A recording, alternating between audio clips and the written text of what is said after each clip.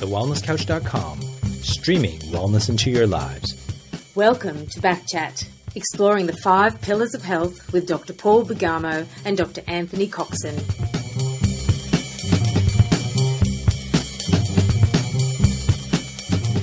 Welcome to Backchat. My name is Paul Bergamo, and it's great to be here in our inaugural podcast. Backchat explores the 5 pillars of health. It refers to being your best in thinking, eating, moving, sleeping, and also in your neurology. Today we're going to explore the health pillar of being your best in your neurology. To help me, it's a great pleasure I introduce my fellow chiropractor and co-host, Anthony Coxon. Hi Anthony, how are you? Hi Paul, I'm fantastic. Very excited. This is going to be great. Excellent. Now, you were saying to me this morning something about your weekend. What happened? Yeah, it was a bit of an action-packed weekend. As you know, I'm a recent mammal, which is a middle-aged man in Lycra. I've taken up cycling, especially to try and compete and keep up with my son, who took it up a few months earlier. Right. And out on a big ride. We've just done the hill climb on the way back home, trundling along. Joel's in front, going hell for leather, only focusing on the wheel turning in front of him and probably the first 5 metres, not realising that the traffic that we were coming up to had stopped. Oh, I can feel it.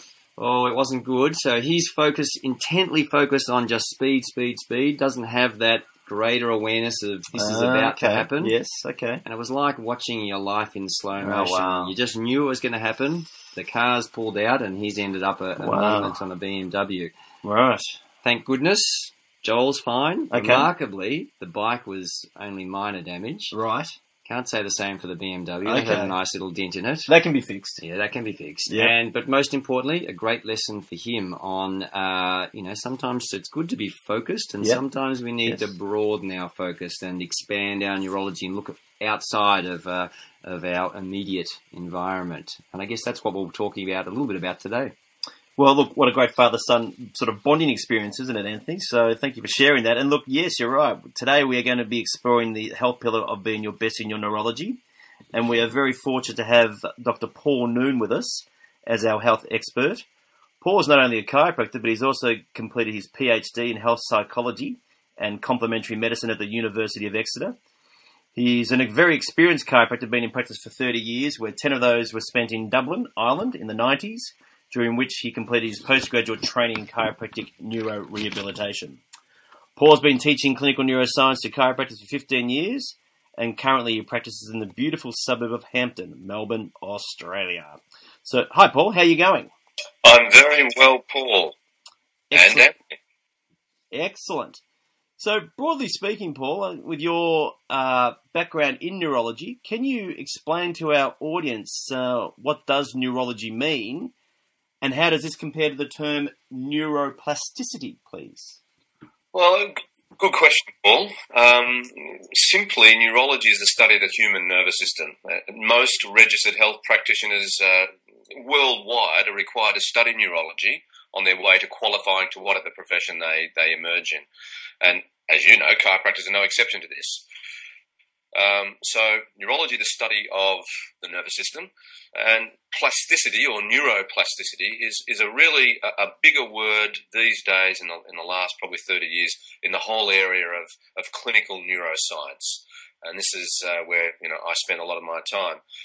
And the neuroplasticity term really relates to the ability of the nervous system to create and bind new connections between the nerve cells. Okay. And these cells are called neurons in the nervous system. Now, for us as human beings, it's a really handy ability because we may need new connections to be built when we're learning a new task or when an area of the nervous system is damaged.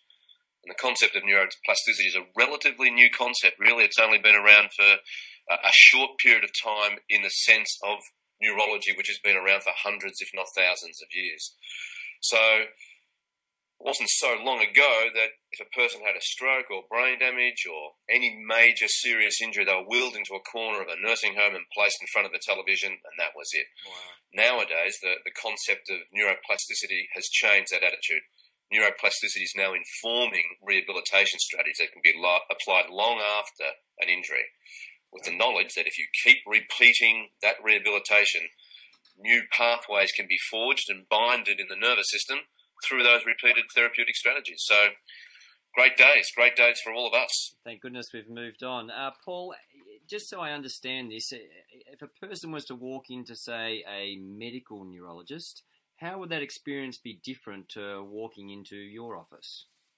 Well, first of all, quite simply, that medical neurologist would be a medical doctor, and Western medicine, probably into the last 20 years, has really been interested in diseases or injuries and pharmaceutical or drug ways of fixing those, or surgical ways of fixing those. And those methods are still very, very important for us. But the medical profession itself, especially medical neurologists, have recognised that functional or disconnective disorders are also walking through their doors these days.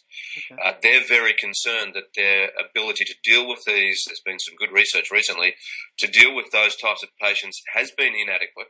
Yeah. They're really trying to address that. If that person walks into my office, I would try to be more interested in how the function of the remainder of the uninjured nervous system is affected by that damaged area. Now, this is a really important concept, because I might have an injury to my right knee joint, for example, but that might impact the rest of my nervous system in such a manner it could possibly be contributing to maybe pain in the opposite shoulder. Now, that might seem really strange to someone 50 years ago, but someone in the whole area of applied clinical neuroscience now starts to understand that. So a good understanding of the complex connections of the nervous system is essential to a health professional like me who's engaging in functional neurorehabilitation. So, I mean, Paul, with your experience of doing this sort of work in the last 15 years, do you see there's a trend of change with the relationship, say, with your practice in Hampton, with, if not neurologists or GPs, about the sort of work that you're doing? Yeah, I think there's a percentage of the conventional, traditional Western medical profession that is extremely interested in this type of work. We know, for example, that many integrative Western medical doctors that are employing a lot of what we would call natural or complementary strategies within their medical practice. And to a degree now, we are seeing a thin layer of the Western medical neurology profession starting to be much more interested in these rehabilitation strategies. Now, if you go to a rehab centre where you've actually had a car accident or a motor vehicle accident, and I've had to recently go with to visit a friend of mine who had a serious stroke, and it was very upsetting. I went in and didn't know what I was going to see, because I hadn't been into a rehab facility in Melbourne here for a while, and I was amazed. There was the sensory garden, there was the sensory room, there was multi-sensory activation. So I would have to say that yes, there is genuine interest now in this type of connection, rehabilitation, using the senses to stimulate the brain. And that's basically what we do, but in my work, but it is interesting to see that. So, look, there are some neurological signs that, for example, we all need to be aware of. Sudden loss of sense or gradual weakness and things like that could be quite serious. But to me, when someone walks in, most of those conditions have been dealt with, and I'm here now to try and develop strategies to bring these people back without drugs and without surgery. So, and that's what many of them are interested in. And, following on from that, so could a person who comes to see you have an underlying problem associated with their neurology and not really know this? And if so, what could be done? Yeah, well, that's the plastic method of our body. We can have an injury or a disease, and luckily for us, our nervous system is a great adapter. It's able to find a strategy to keep you moving and keep you walking. It may not be the most ideal strategy. Now, you may not know as a patient that this is happening, but the adaptive strategy may eventually break down, and you may come along to see someone because that adaptive nervous system strategy is not coping anymore. So we see this all the time, and we see it in areas of balance and of spinal cord injuries and even joint injuries that are eventually causing troubles right through the whole nervous system. People changing the way they walk, changing the way they move, changing the way they think even. So, we do identify that. For us, what can be done? Well, if we can have a strategy of examining someone to identify those adaptations, which we try to have in our practices, then we have a chance of maybe honing in on the real problem, but at the same time recognising those secondary problems can be a concern. So if we go back to that knee joint problem that I mentioned before, someone could have a knee injury and they present to me with a shoulder, but if we do a full assessment, we can say, you know what, that knee problem's really where you're troubling. You might have had it 10 years ago, but we need to also address that. So we spend a lot of time trying to get to the root of some of these problems so we can avoid just treating the adaptation. So hopefully it tends to work, and we have good fun doing it with our patients, to be honest. So, Paul, one of I understand the basic tenets of chiropractic neurological rehabilitation is to not only look at the person as a whole, but to really break down what happens at a cellular level. And I know they talk about things such as getting the right oxygen supply, getting the right fuel, getting the right activation, and how that influences the cell, and therefore how it influences the health of a human being. Can you explain that a little bit more? Well, Anthony, there are 100 billion neurons in the nervous system. It's like that's just so hard to conceive. It's like looking out into the stars and seeing all these stars. 100 billion. Wow. They can have up to 10,000 other neurons connecting with them.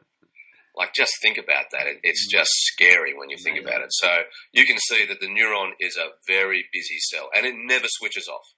It's on all the time. Okay. So if it's idling, it's resting, but it's still idling. And when it's ready to go, it's got to be ready to go for a short burst of time. Then it's got to rest and idle, burst, rest, and so on. So you can imagine that it has many important functions, and it uses up a lot of energy, and it produces a lot of waste, like any engine that puts out waste, puts out exhaust fumes, and so on. Right. So that cell does have to have a lot of fuel and a lot of oxygen. They're the two main things that we take in to support that cell. So we really have to be very, very concerned about what we eat and what we breathe. And we've got two big issues in our society at the moment. Food quality is an issue, yes, as well as air quality, even just access to air, as opposed to being in stuffy buildings, going out to, being in some big cities around the world where they've got a lot of pollution issues. So it might seem a simple solution to your listeners just to say, hey, just eat well and have plenty of oxygen. But for some, and for us, we don't see it as a privilege, but I can tell you what, it is a great privilege in many, many societies in our world. So, I see in many cases just improving food and oxygen quality as very, very important in improving their neurological health.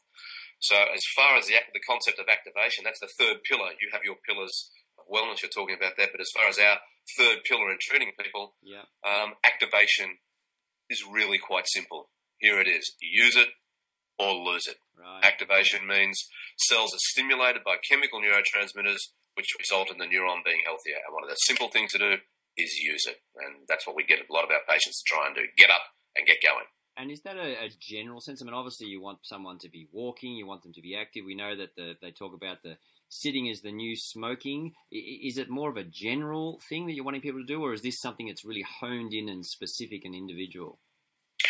We have general instructions across the board for everyone. So whether you've had a major stroke, whether you've had a knock on the head, whether you've had a viral infection of your balance system, whether you've got diabetes and it's now affecting your nervous system, we will say to all our patients, listen, before you start with our work, are you eating well? Are you ensuring you're getting the appropriate nutrients? Are you ensuring you're minimizing toxins? You're not going high sugar. You're trying to work out on all the pro-inflammatory foods, reduce them as much as you can.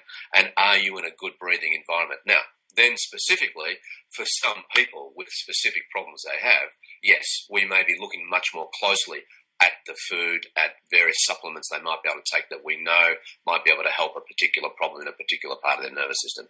And in some people, we know they have great diminishment in the ability to breathe. So we have to get them to do very specific breathing exercises. Now, we know that area is controlled by the brain, so even getting someone to do breathing exercises is good for your brain, not just for oxygen, but to exercise that area of the brain. So, we have general and we have specific. Yeah, like you said, use it or lose it, no matter what.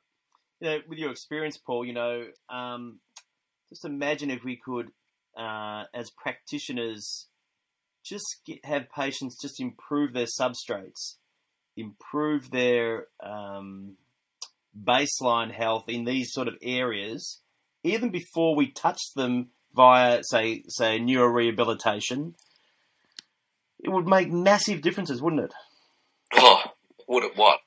I mean, it's quite ironic that I work in a very privileged society, in a privileged part of a very privileged city, in a very privileged country, but we still see people who, for either lack of knowledge or lack of will, or driven by stress and stress reactions to their life and so on, or reward-based, activities, coming in, eating very, very poorly, not exercising, and having very poor oxygenation situations. So, look, if we could learn all those things in prep and grade 1 and grade 2, so they become part of our life, so when we do encounter ill health from something else, we have a nice, as you said, a nice baseline, Paul, to work on. That would be fantastic.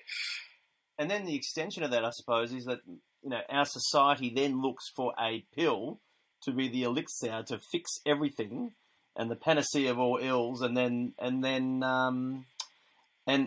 puts pressure on medical doctors to say, give me a solution, give me a pill, and creates this sort of culture where, health is actually hard work.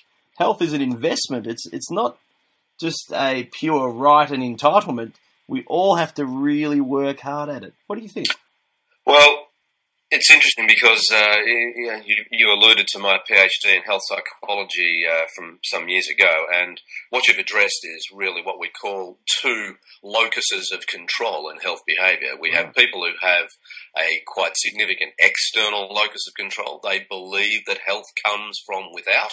They're going to take something or have something done to them that is going to actually restore their health and wellness. Then we have other people who have an internal locus of control of their health behaviour, and these are the people who totally believe that it's their change, their ability to respond and eat well, exercise well, change their health behaviour themselves that leads to their wellness and restoration of wellness. So, we're always addressing that in our practice.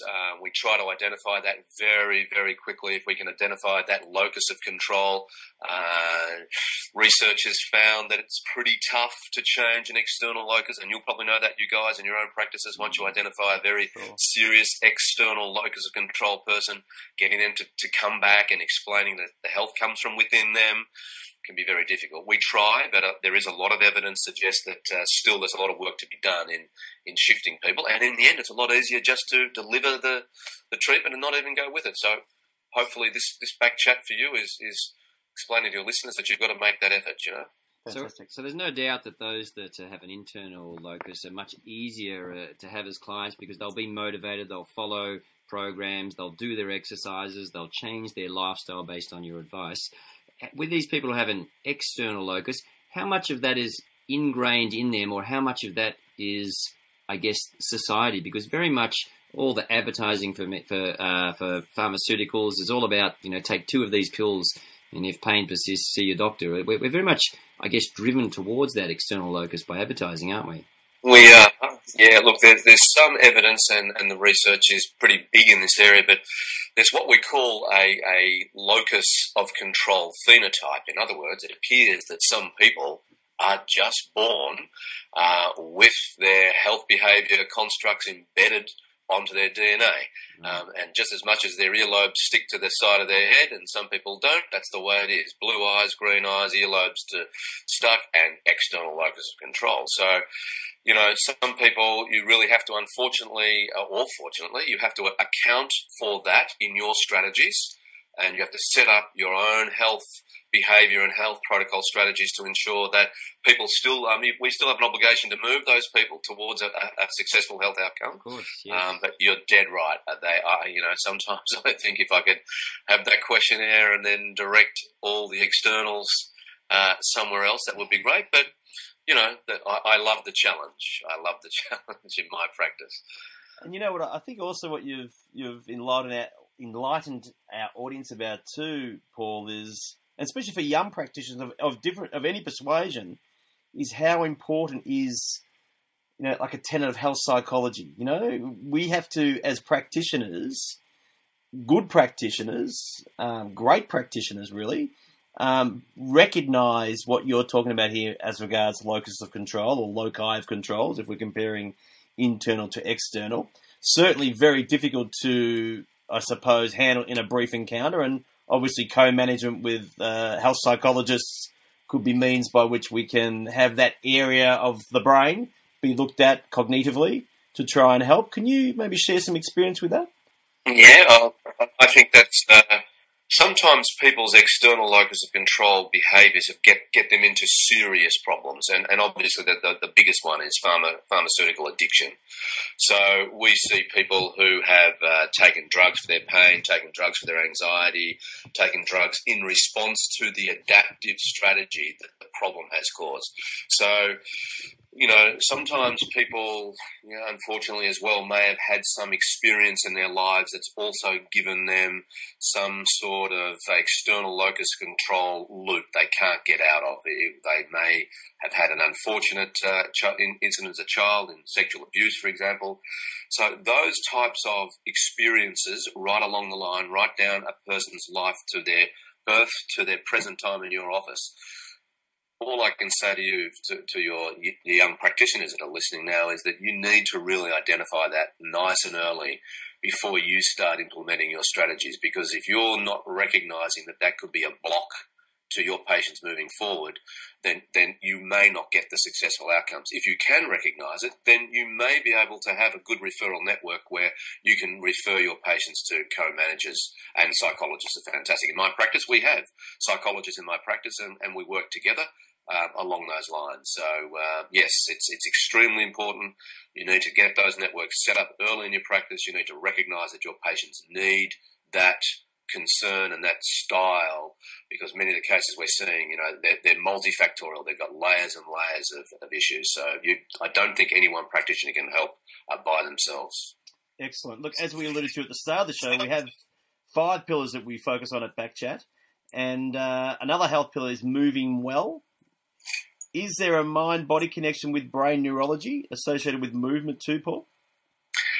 Oh, definitely. I mean, I think neurorehabilitation or neurology would be kidding itself if it didn't recognise that movement and mind has been around for thousands of years. Ayurvedic medicine, Chinese medicine have both, for example, and many other Eastern styles of movement and mind-body connections. They've been incorporating formal movements in their health models, for example, in the form of yoga and Tai Chi and what I just mentioned.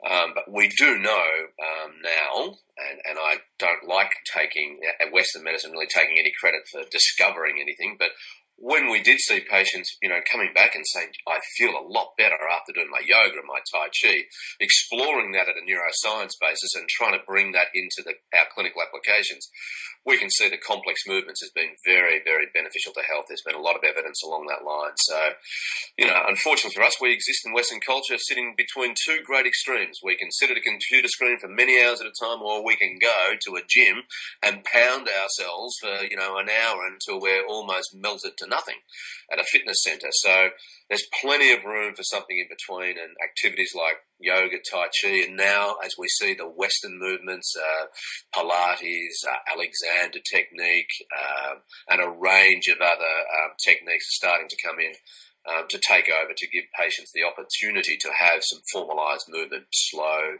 gentle. Otherwise, gentle exercise like walking, not the bike riding that we heard Joel going through. Gee, I had my heart in my mouth there, I can tell you, Anthony. I thought that's the end of that story may not be great, but I'm glad to hear that both father and son are well.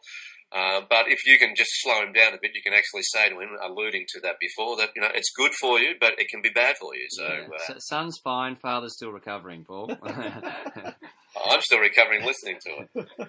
But Paul, can I just address another issue there? Because if we look at some of the things you describe with yoga and Pilates, and in today's sort of evidence-based culture that medicine is sort of dictating, in fairness to these disciplines, there's perhaps not a lot of evidence supporting them, but we see empirically, anecdotally in all our practices, how this is just fantastic for our patients or our clients.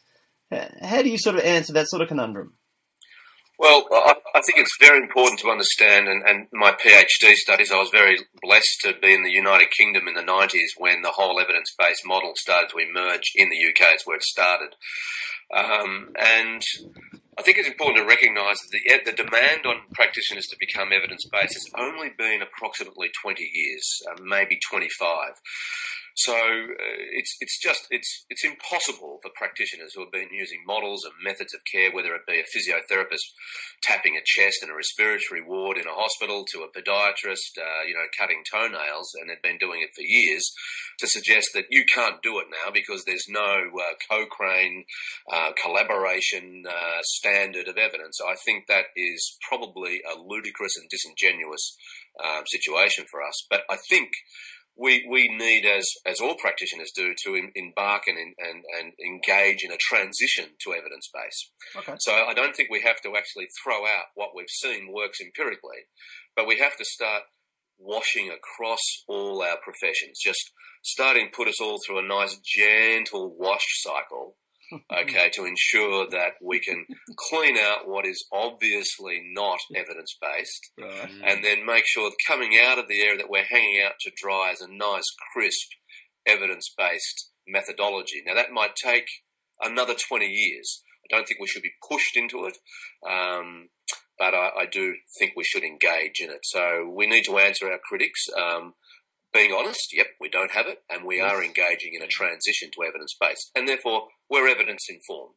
So, and that's very important. Of course, because evidence-based isn't just about show me the research to justify a procedure. It's also about the respect for experience, empirical evidence, and also the desires of the patient. So, if a patient doesn't want to go down one health path and chooses something else, that's got to be something that's respected as well. Absolutely. So where do you, just moving on from here, where do you see sort of chiropractic neuro rehabilitation going? Well, I've been lecturing in this area. I'm involved in teaching on a curriculum, a postgrad curriculum for chiros, and I've been doing that for 15 years, and I've been lecturing around all over the place for that time. So when I first started back here in late 90s, early 2000s in Australia, the whole functional neuro model, the connectivity model that we talk about, really wasn't known much. I was once again blessed to be involved in that in my studies in Europe. But since then, really, there has been just an explosion in the functional knowledge of brain and nervous system in that time. It's just quite amazing. So, and gradually down the line, which is why you've probably asked me onto this podcast, is that this has been translated to the public. You can see. You can see in the newspaper, on general TV, on information sessions, and National Geographic programs that it's really, people are interested. They want to know how it's working. They don't want this information limited to one small group of the medical profession.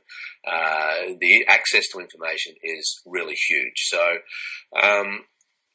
now, if I look to say, right, that explosion's occurred, it's all happening, people are much more informed, what's it going to be like in, say, 20 years' time? I think you'll see people coming in for very specific stimulation of parts of their nervous system. It'll be done by either manual or technological methods. You might have a helmet put on you, someone sitting there wiring you up. I think that might be done before pharmacological methods. Wow. I think we may have a situation where a patient might walk into your office and sitting there will be a little cabinet in there, will be an MRI scanner. It might be on your table. That'll be done with the patient there. You'll probably make a phone call to India. There'll be a neuroradiologist sitting there. Sanjeev will be waiting. He'll give a quote for that MRI reading. You'll say to the patient, Sanjeev's going to actually read these now. Do you want to? Pay your Visa card and away you go. That's my future. It's there. I can see it coming. Yeah. I know some of your listeners may, if this is being listened to in 20 years' time, say, wow, that guy had a real insight to the future. But it is accelerating. The bottom line here is just going berserk. So I think the information here is going to far exceed even the information about pharmacological methods, because it's very hard to target one cell with a drug. Yes. It's getting a lot easier to start to target smaller groups and smaller sections of the brain with technological applications. So, and once biotech companies get involved, we'll see an explosion. So I think many people in the end will use this type of therapy first and probably use pharmaceuticals second. And I hope that's the case, because there's benefits of pharmaceuticals, no doubt. No one's saying there's not. Yeah. But the adverse reactions at the moment are being known about more. So I think your GP will be reluctant to give you something that he knows or she knows is going to be an adverse reaction, and maybe sending you off to try something else first.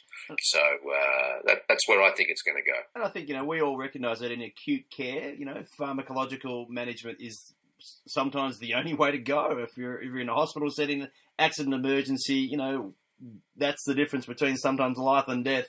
We're never going to dispute that. I suppose it's maybe with the chronic management, where we know that the government is spending incredible amounts of money, and we know from probably the natural healthcare budget, we are getting a tiny part of that component, that if we could just change the sort of dial of money allocation so that we can have more sprouting and support of natural healthcare, it might make a massive difference to the well-being, especially when we discussed earlier in the show about those important substrates, which basically is really education as much as anything else, isn't it, Paul?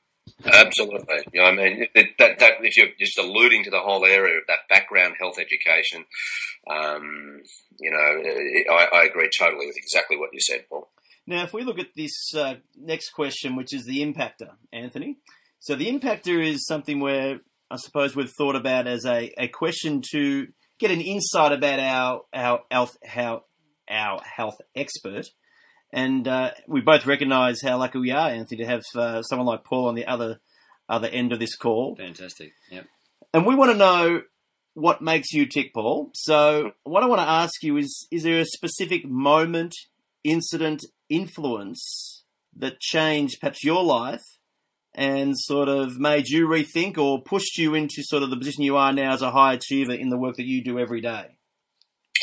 I'll be honest here, Paul. You've asked me this question. You gave me a little bit of time on this, and I think it was important that you did. And for the sake of my wife, my family, and so on, I've got to make sure that I state publicly here that the important things that have happened to me is my marriage and my children and so on. But in my profession, yes, 32 odd years, and I've been around all over the place.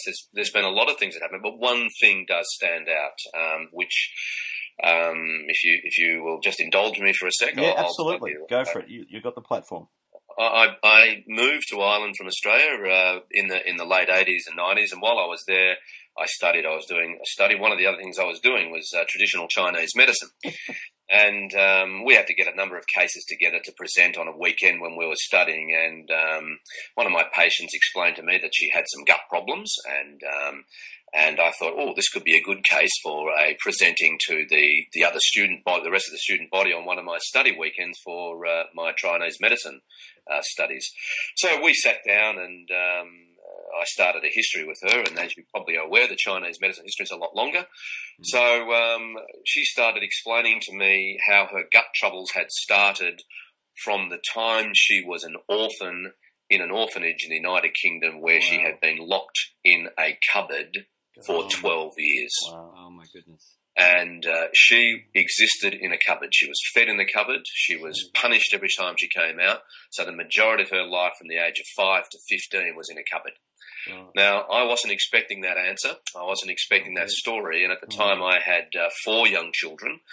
And all that I could do was just, as she was talking, just think about my children. And I transferred. And it's one of the biggest issues that you have in practice, and is ensuring that you have great empathy, you have great care, but at the same time you have that ability as an experienced practitioner to put a clear perspex barrier between you and your patient. Well, she got past that. I was inexperienced in dealing with that, so I finished up with her and I went home and I was distraught. I thought I'll never actually ask another patient another question again. I was greatly fearful that I would get an answer that was going to really disturb me.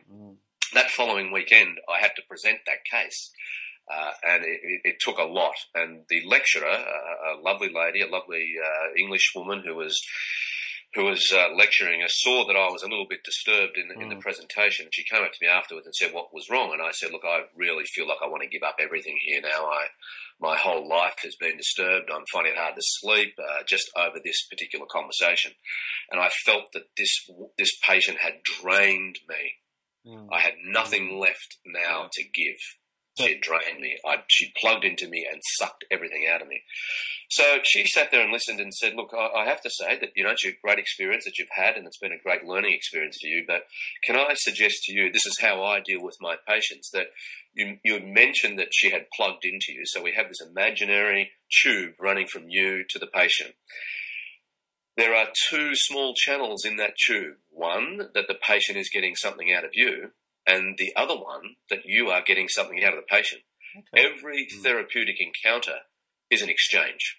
Yeah. At the moment, you're just focusing on what she got out of you.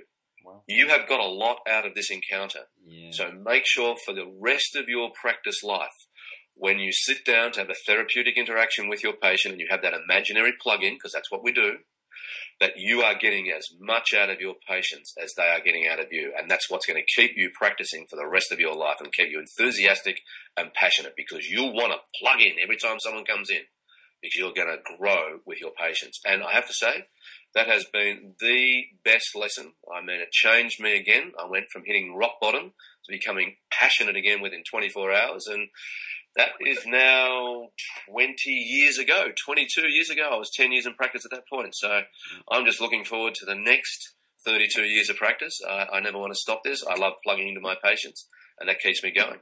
Fantastic. What a great reason to get up early on a Monday morning and go to practice. Now, what we like to wrap up with, Paul, is to give our listeners some take-home messages and something that's, can inspire them, some calls to action. So have you got maybe 3 tips that you could give our listeners that they could sort of take out of the experience with us today? Okay.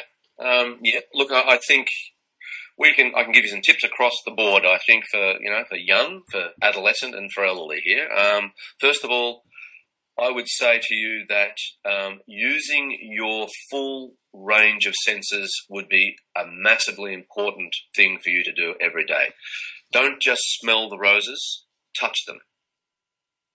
Listen to them. Look at them. Taste them. Even if that's necessary. Go to the top of the mountain and go to the bottom of the valley and enjoy both. So we've been given the gift of our senses. Our brain wants us to use our senses. Yeah. We are often stuck in environments in our very busy Western world where we don't get a chance to do that. But I want you to think about yourself when you go on a holiday and you're walking down out to that sea and you're smelling the sea, you're listening to the birds, you're looking at the sun, you're feeling the sand between your toes. Try and have that attitude every day. Yeah, secondly, that's great. Learn a new word every day. Do something new every day. You can new action, new study, new sport, do new golf swing, new tennis. I know you're interested in tennis as well, yep. Anthony. Do something every day. And when you are learning and you have new learning, the first emotional experience you're going to have is frustration. That's good, because when you're frustrated, your brain is learning. So you're making new connections. That's the second. And the third tip that you've asked me about, I think that you need to understand that your emotional brain is wired to experience different emotions. And one of the things that I see in a lot of my patients, and perhaps younger patients these days, they really do feel that they need to be in a state of permanent and constant happiness. Yeah. Now, we're not wired to be in a state of permanent, constant happiness, just as much as we're not wired to be in a state of anger permanently, or sadness permanently, or whatever. But we have those ranges of emotions. So make sure that you're not in a fixated emotional state, and understand it's okay to be sad and angry. And maybe I would suggest that you pursue fulfillment. Wow. Pursuing fulfillment will enable you to experience all those ranges of emotions. Happiness pursuit, not good for the brain. Fulfillment will allow you to understand you can be sad and angry. You can be anxious. You can be depressed. You can be elated. But it's a great aspiration, and still be fulfilled. That's fantastic. That's really powerful, isn't it? It is, because we think about it. How many sort of personal development seminars are built on the concept of happiness? That you will come out of our day plenary being a happy person, and this sort of striving for this concept of being happy. When if we hear what Dr. Nunes mentioned to us in the context of actually having a fulfillment of all emotions, that happiness is only really part of it, and it's not the complete sort of package. It's not wholesome, is it? Thank you, Dr. Nunes, for sharing not only your clinical knowledge but also your personal experiences. Thank you for listening to Backchat. For more information, our listeners can go to our Facebook page, which is facebook.com/Backchat Podcast, or the Wellness Couch website for all relevant links to today's show. Be the best at what you do, and you will grow and inspire others around you. We look forward to catching up with you on our next Backchat Podcast. This has been a production of TheWellnessCouch.com. Check us out on Facebook and join in the conversation on Facebook.com/TheWellnessCouch. Subscribe to each show on iTunes and check us out on Twitter. The Wellness Couch, streaming wellness into your lives. Whilst the Wellness Couch presenter endeavor to provide accurate and helpful information to their listeners, these podcasts cannot take into account individual circumstances and are not intended to be a substitute for health and medical advice from a qualified health professional. You should always seek the advice of a qualified health professional before acting on any of the information provided by any of the Wellness Couch podcasts.